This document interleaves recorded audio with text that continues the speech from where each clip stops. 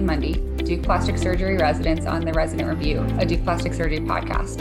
This is a lecture series designed to aid in preparation for our yearly in-service examination. Our goal is to take you through high-yield topics along with experts in their respective fields in order to maximize your knowledge and potential scores. We're excited to announce the launch of our website, theresidentreview.com, and we invite you all to visit our website for episodes, scripts, resources, and more. Stay tuned after the episode for a brief message from our sponsors. This episode is, again, part of our Back to Basics section, designed to help people who are new to plastic surgery or even those who just need a little review, talk about some of the basics in our field and help us continue to learn. So without further ado, Lily. Hey, Rosie. Thanks so much for that introduction. As Rosie mentioned, my name's Lily. I'm one of the graduating chief residents at Duke, and we are going to continue our Back to Basics segment on flap failures and how we're evaluating flaps. How do they fail? Why do they fail? When we're taking care of flaps on the floor or when we're evaluating patients on rounds, what are we looking for? Mm-hmm. How are we judging if this flap is alive or not? If you're going to present, what do you talk about? Exactly. How do you talk about the flap? Exactly. When you're rounding, exactly. So when you're rounding on your patient in the morning, what are you looking for when you're evaluating that flap? And what's the language that you're going to use to convey to your team that you actually know what you're talking about? Yeah. When you're calling your senior in the middle of the night. Exactly. Exactly. So, all right, let's first start out with why flaps fail. And this is going to be sort of a combination of free flaps and pedicled flaps. Some of what we're going to talk about is really only relevant to flaps where you're doing a new anastomosis, but some of these issues are going to be relevant to all flaps. So overview, flaps can have an issue with the arterial inflow. They can have an issue with venous outflow. They could have a reperfusion injury. They could have infection or inflammation. Often this leads to thrombosis. This could be in the setting of an inadequate debridement. And a lot of these failures are going to happen a little bit later than the initial everything else we've talked about. You could have a hematoma that causes compression. You could have edema of the flap in a restricted environment. So the flap doesn't have room to swell because it was inset tightly. It's expanding against a bone. It doesn't have space to expand. Or you could have pressure from a dressing. All right, so let's talk a little bit more about issues with arterial inflow. So you could have a flap that could have a thrombosis, the pedicle could be kinked or twisted, there could be compression. Again, that could be from a hematoma. There could be tension on your pedicle. So maybe you didn't have quite enough length and you're trying to stretch it a little bit too much. There could also be technical injuries to the intima that will lead to thrombosis or an external pressure that leads to thrombosis. Rosie, if you're going to have an arterial failure of your flap, when does that most likely happen? So it's most likely to happen within, at least in the OR or within the first 24 hours. Awesome. Yeah. So a lot of times when we are monitoring our flaps initially after the anastomosis, we're evaluating the flap. We're looking for pulsatile flow. We might be listening with a Doppler, maybe a handheld Doppler, or placing like a implantable Doppler around that vessel. We're very dialed into the quality of that Doppler sound or the visual pulsations, how the flap is bleeding, if it's warm and pink, and its coloration in the OR, because we know most commonly those issues with arterial inflow are going to happen pretty quickly after the anastomosis. Alternatively, there can be issues with venous outflow that occur similarly in the operating room, but these are also going to represent a lot of the issues that happen outside of the OR with increased time from surgery. And similar to issues with arterial inflow, you can have the same reasons to have issues with venous outflow. There could be a thrombosis in the vein. This could be, maybe due to a technical injury, or there could be the vein could be kinked, twisted, compressed. There could be too much tension on it. Sort of all the same reasons that we have arterial inflow. It's really important to tell when you think your flap's not succeeding, it's important to try to understand if this is an arterial problem or a venous problem, because this could influence, where you might target your intervention. Rosie, what do you feel like when you're looking at a flap, the signs are of an arterial insufficiency versus a venous insufficiency? So my biggest telltale when I'm looking at these is color. And so that's one of the first ways you can look at a flap when you get out of the OR. So I look at color, I look at temperature, I look at how it feels. And then we have a couple other evaluation techniques that we'll talk about too, like the Dopplers and the bioptics or tissue oxygenation sensors. But your biggest thing is going to be a clinical exam. So look at the color. If it's white, it's not getting blood flow. And you have to make sure that you're evaluating it in comparison to the donor tissue versus the tissues that you've put it attached to. So like if you're looking at a breast flap and you took it from the belly, your tissue color is not going to match the rest of the breast skin. It's going to match the belly. So it may look a lot paler compared to the chest tissue. Especially if you have a patient that has some radiation changes in their chest from breast cancer. So I feel like you hit on like a lot of really important concepts and really important things. So we're going to kind of transition from sort of the etiologies of failure to then how we're going to evaluate for failure. So just to summarize, reasons that flaps are going to fail is you're going to have a problem with the arterial inflow, with the venous outflow, maybe a reperfusion injury, infection, inflammation, a hematoma, edema, or pressure. And the issues with the arterial and the venous outflow could be similar types of things, such as the technical skill, or, injuries to the vessels, or compression from a hematoma. All right. Ways that we're monitoring the flap are very similar in the OR and on the floor often, with maybe one or two exceptions. But just like Rosie said, clinical exam is the number one important thing that you're going to do to evaluate your flap. And that's something that we get tested on. What's the most reliable evaluation? Clinical exam every single time. And so Rosie started to talk a little bit about how she's monitoring it. What is she looking for? So she discussed color. She said, if a flap is pale, then I'm concerned that it's not getting enough arterial inflow. Alternatively, we describe flaps to be congested when we think that there might be an issue with the venous outflow. Often this congested color can appear purple or dark. Rosie also mentioned cap refill. So you'll frequently see cap refill noted as like less than 2 seconds. So if the cap refill is really slow, then again, we're getting concerned about arterial inflow. If the cap refill is really fast, then we're concerned that there's not enough venous outflow. Rosie mentioned temperature. So we're thinking about how warm the flap is. How warm is it compared to the surrounding skin? Rosie, what are you looking for when you do like a pinprick or scratch test? And is that something that a medical student should do, or maybe even an intern, or is that a scenario where you probably have already sort of activated your flap evaluation response team? Flap evaluation response team. I love that. So in terms of a pinprick test, this is a test that you can use to evaluate the color of the blood that is returning from your pinprick. And that helps because when we're talking about the color of the blood, it helps to determine, is it slow to get back? Is it fast to get back? Is it dark like venous? Is it light like arterial blood? So specifically in our institution, and I think this can probably be generalized to most places, it's always safer to activate your flap response team or call your senior and let them know you're worried first. Specifically at our institution, we don't do a lot of pinprick testing. Or if we do, I'll just jump in and say, like, if we are concerned about the flap, then by all means, doing a pinprick or scratch test can be like incredibly informative. Yes. This can show us what the color of the blood is. However, most patients that, are awake and with it, it might cause them some anxiety for us to be doing this.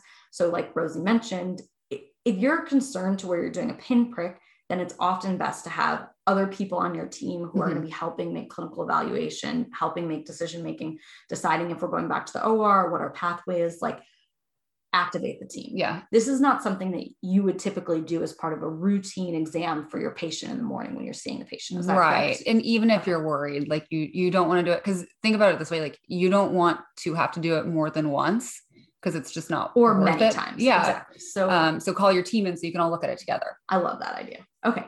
So other things you might be looking for on your physical exam is looking for hematoma. Often, seroma is something we're going to think about more as an outpatient or more sort of a couple of days, to weeks after surgery. Later on. Typically, when we have a palpable fluid collection right around surgery, we're thinking that this is probably a hematoma.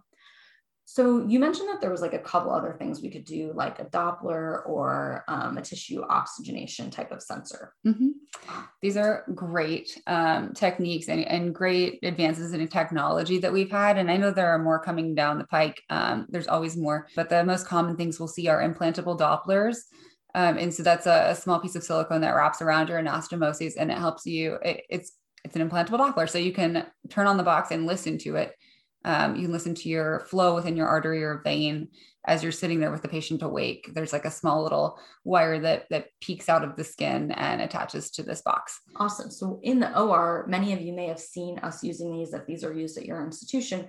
But like Rosie mentioned, there's a little piece of silicone that has a probe connected to it, connected to a wire that then comes out the skin, connects to a box. And then the wire can be removed at a later date. That silicone probe that goes around the vessel will stay. And in addition to having an implantable Doppler, a lot of times we use a handheld Doppler. Reasons to use a handheld Doppler are many. First of all, the implantable Dopplers are expensive and they're not necessarily routine in all institutions. This also allows you to listen to the blood flow with a handheld Doppler that's actually coming into your flap, maybe through a perforator that you'd marked in the OR. However, if you are going to bury this flap, there's no visible skin paddle for monitoring, then an implantable Doppler is awesome because it allows you to listen to your flap. The other thing we use is like, we use a tissue oxygenation sensor. So that helps us kind of similar to the way that a pulse ox measures the tissue oxygenation of a patient in their finger. This measures the tissue oxygenation. It's like a small little pad that sits on the skin of a flap, and it helps just monitor the tissue oxygenation of the flap. So we don't actually, when we're looking at the numbers on this tissue oxygenation sensor, we don't necessarily look at the number itself. We look at trends. So when you're coming out of the OR, after you've placed this on the skin to monitor, you may see that like one side, if you have two flaps, one side may have a number sitting at 40 and one side may have a number sitting at 80. It doesn't necessarily mean the one at 80 is doing better. It just helps you get a baseline, and you get worried when you see a trend, like a downtrending tissue oxygenation. You will, FYI, don't freak out. You will see a drop after you leave the OR because anesthesia pre-oxygenates the patient prior to extubation. And so they will have a much higher tissue oxygenation prior to extubation, and then it'll fall because anything that affects the body oxygenation, like oxygen, or I think like I mentioned sleep apnea before, those things will all affect the same way that it would a pulse ox. You'll see a drop. Exactly. So like often you'll get to PACU, your patient will have some external oxygen on, like their nasal cannula, and maybe then they're trying to wean that. Then you might note that it goes down a little bit.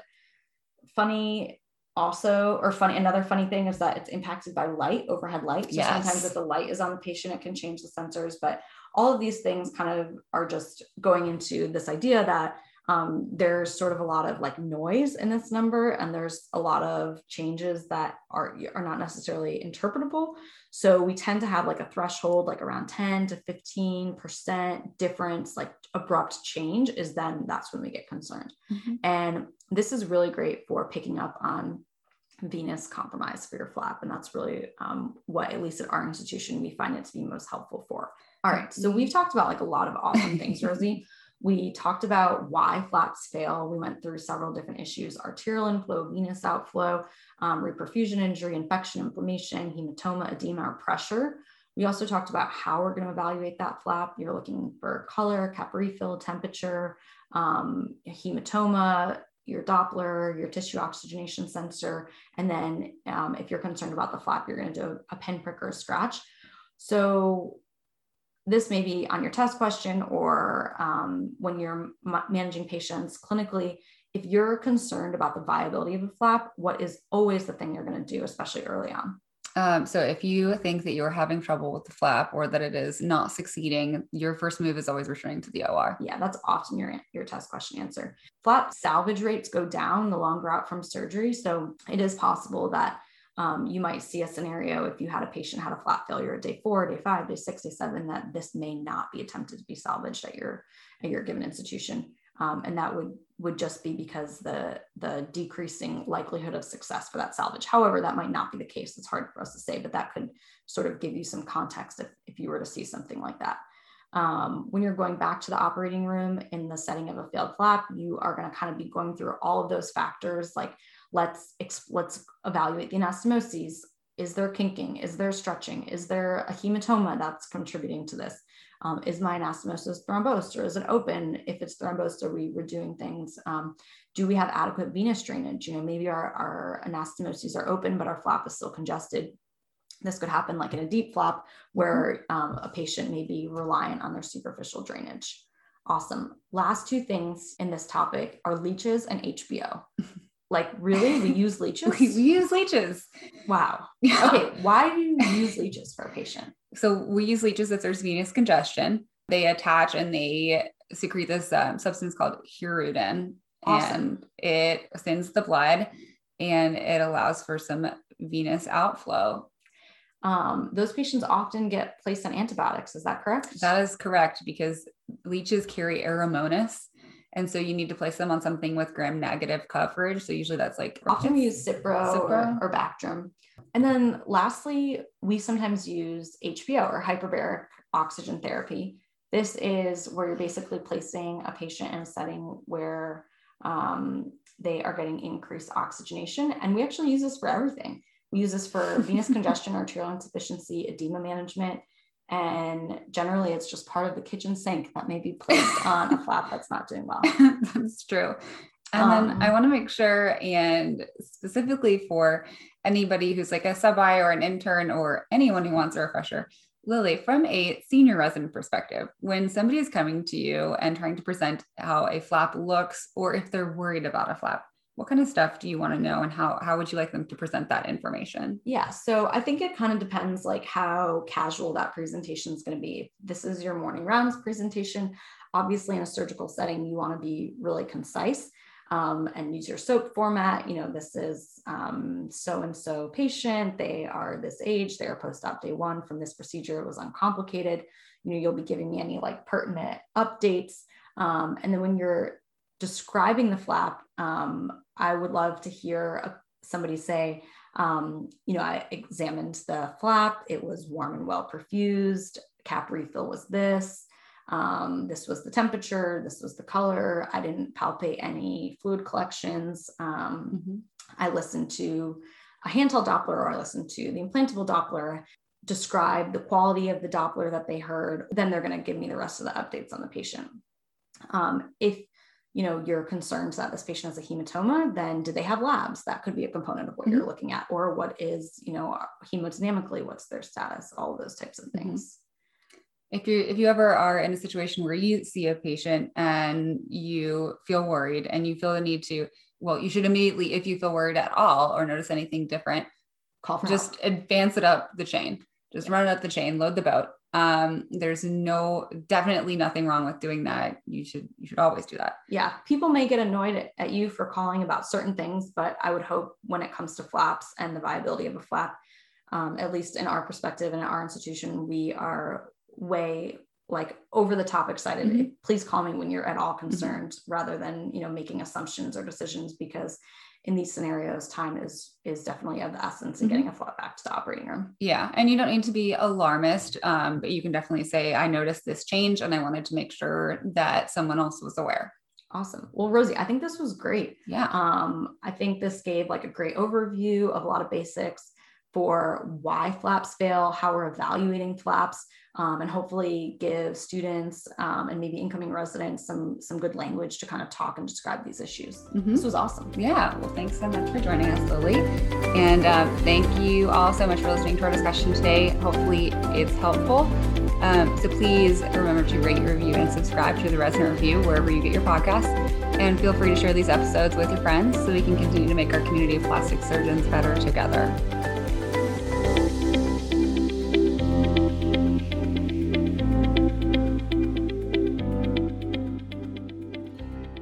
As a plastic surgeon with a unique vision for each patient, the more options you have at your fingertips, the better. Natrel is one of the portfolios available to you. To learn more, visit natrelsurgeon.com.